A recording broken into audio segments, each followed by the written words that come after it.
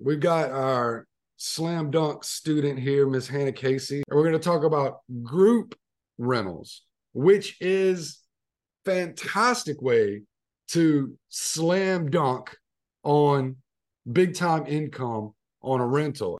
We're going to jump right in. If everybody's ready, buckle up. Here we go. So first of all, what is a group house? In general, these are the types of group housings that I see. And I want you guys to know something very important here. There's federal money allocated to help you start, run, maintenance, maintain, operate group housing, and there's state money. There's federal and state programs, right? So if you Google Recovery Housing Program, HUD, for example, HUD stands for Housing and Urban Development. And recovery housing typically is referring to substance abuse and what we refer to a lot of times as sober living. Lots and lots and lots of money out there to own, operate these types of businesses. Grants, I mean, you can get paid from the government for how many beds you have. You can get assistance for your employees that have to run that business. I'm sure you have some experience with that, right, Hannah? Have you seen an openness for the government to step in and help out with these things? Absolutely. And really, the government, they have a big job on their hand because the issue of affordability and housing is, I would say it's already a crisis, and it's going to continue to get worse as we go deeper and deeper into recession. So this is a really good business model. It's recession proof. You are never going to run out of tenants for this. There's never going to be a shortage of people that have addiction problems, especially in an uncertain world.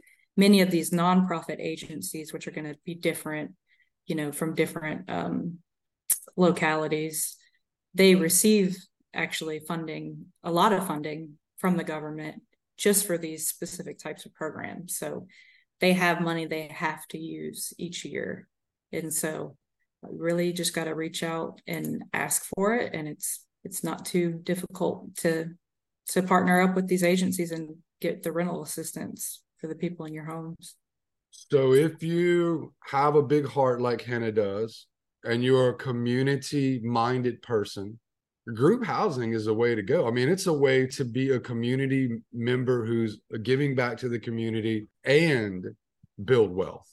So I'm going to say, here's some of the common types of group homes, because it's not just about substance abuse. I made an offer in a group home in Mississippi where it was disabled people. If the family isn't able to take care of those people, they can live in a group home. A lot of times these are in and near medical plazas and medical facilities. Sometimes the hospitals are sending people like on a shuttle back and forth every day because that's all connected into insurance and Medicare and Medicaid and all these things, right? But so you've got physically disabled people group homes. You've got neglected or abused youth. Those are types of group homes you can run. There's funding for all of these. You've got homeless people.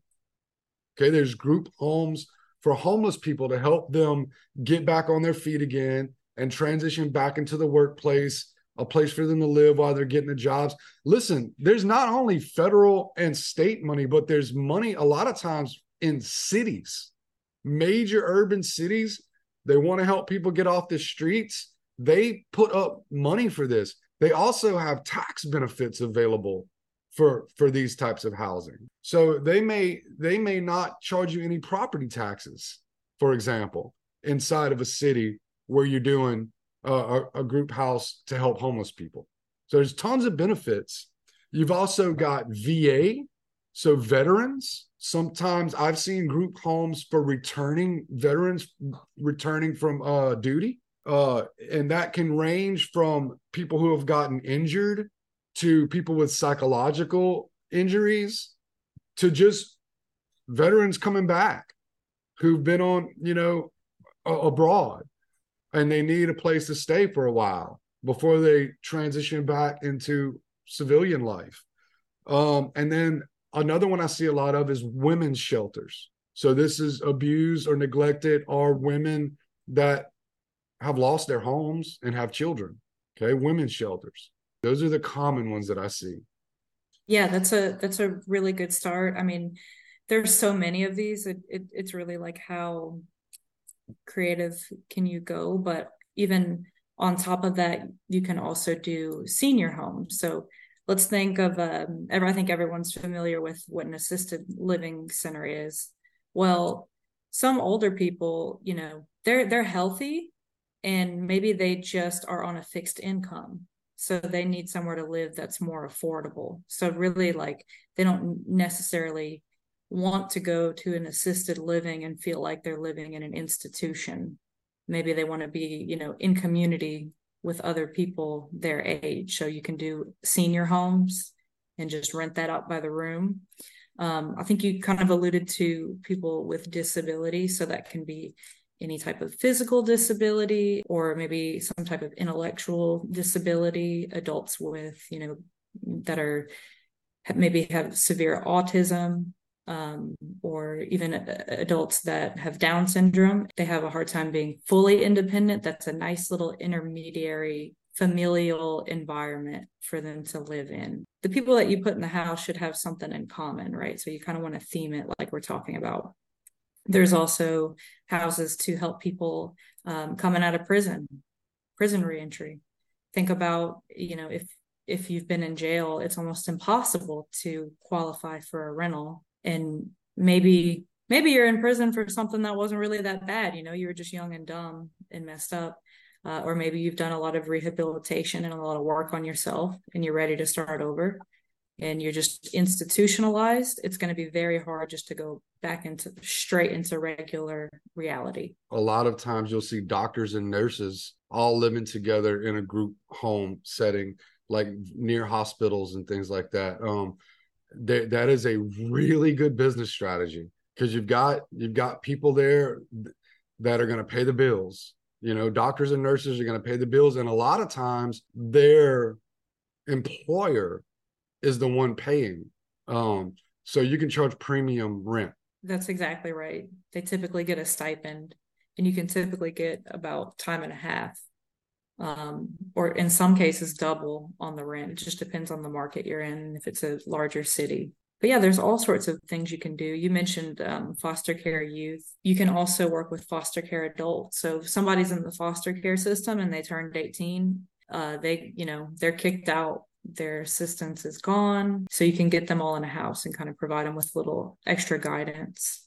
Veterans, trafficking survivors too. Yes, People who have yes. been through. There's a whole sex trafficking, I would say, support system built around helping those survivors. That's exactly right, and that's another one that you're able to get city, state, and federal funds for. When you Absolutely. get commercial world, like the nurses and the doctors, that's not gonna be subsidized. But a lot of times you will have, like, let's say.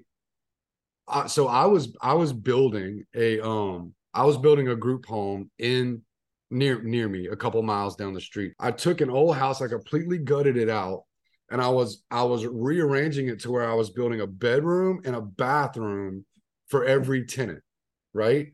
And in our community, if you have a bedroom and a bathroom, you could charge $750 a month. Those would be construction workers. So that's people who are working at the chemical plants here in our community. But the thing is that a lot of times the company they work for will pay this bill. Those usually aren't going to be subsidized by government, but it's still a very, very good strategy. So think about it. So this house that I was doing, I could have rented this house just straight up as a long-term rental for about $1,600 a month. $1,600 a month.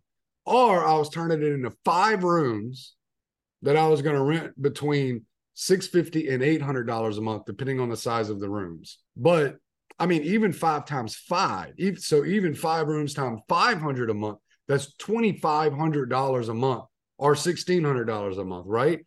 So $1,000 more, $900 more, based on extremely conservative numbers, just by turning it into a group home for construction workers.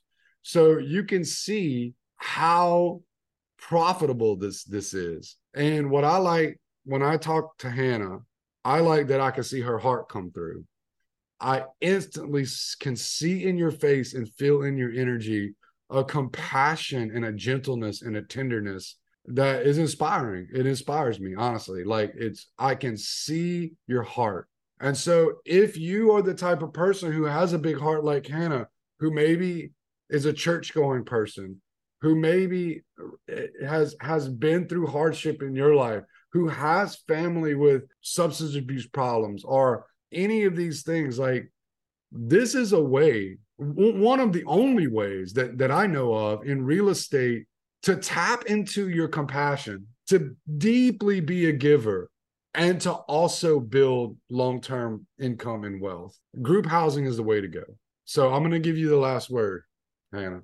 Yeah. So thanks, James. You got me. I'm trying not to tear up over here, but that was really sweet. And yeah, I just want to reiterate that this probably shouldn't be something you go into like if you're not super passionate about it or inspired to do it, because you do need to put the people first. But if you're the caretaker type personality and like maybe you have some kind of personal relationship to something like this, it's a no-brainer. And I think there's a misconception in the world sometimes that if you want to help people, you have to be poor doing it. And it's actually the opposite. There's room for both. You can find the money for this. You don't have to have money. People will donate money. People will be investors. People will help you get lined up for grants. This is a great, great, great opportunity. So do not sleep on group homes. And with that, we're going to let it go. And we're going to just keep on moving forward in our real estate investing journey. Education makes all the difference. Thank you for listening to this episode. If you're ready to level up your real estate investing journey, go over to 90upchallenge.com. 90upchallenge.com, where we offer online courses, group coaching, and one-on-one coaching. We hope to see you there.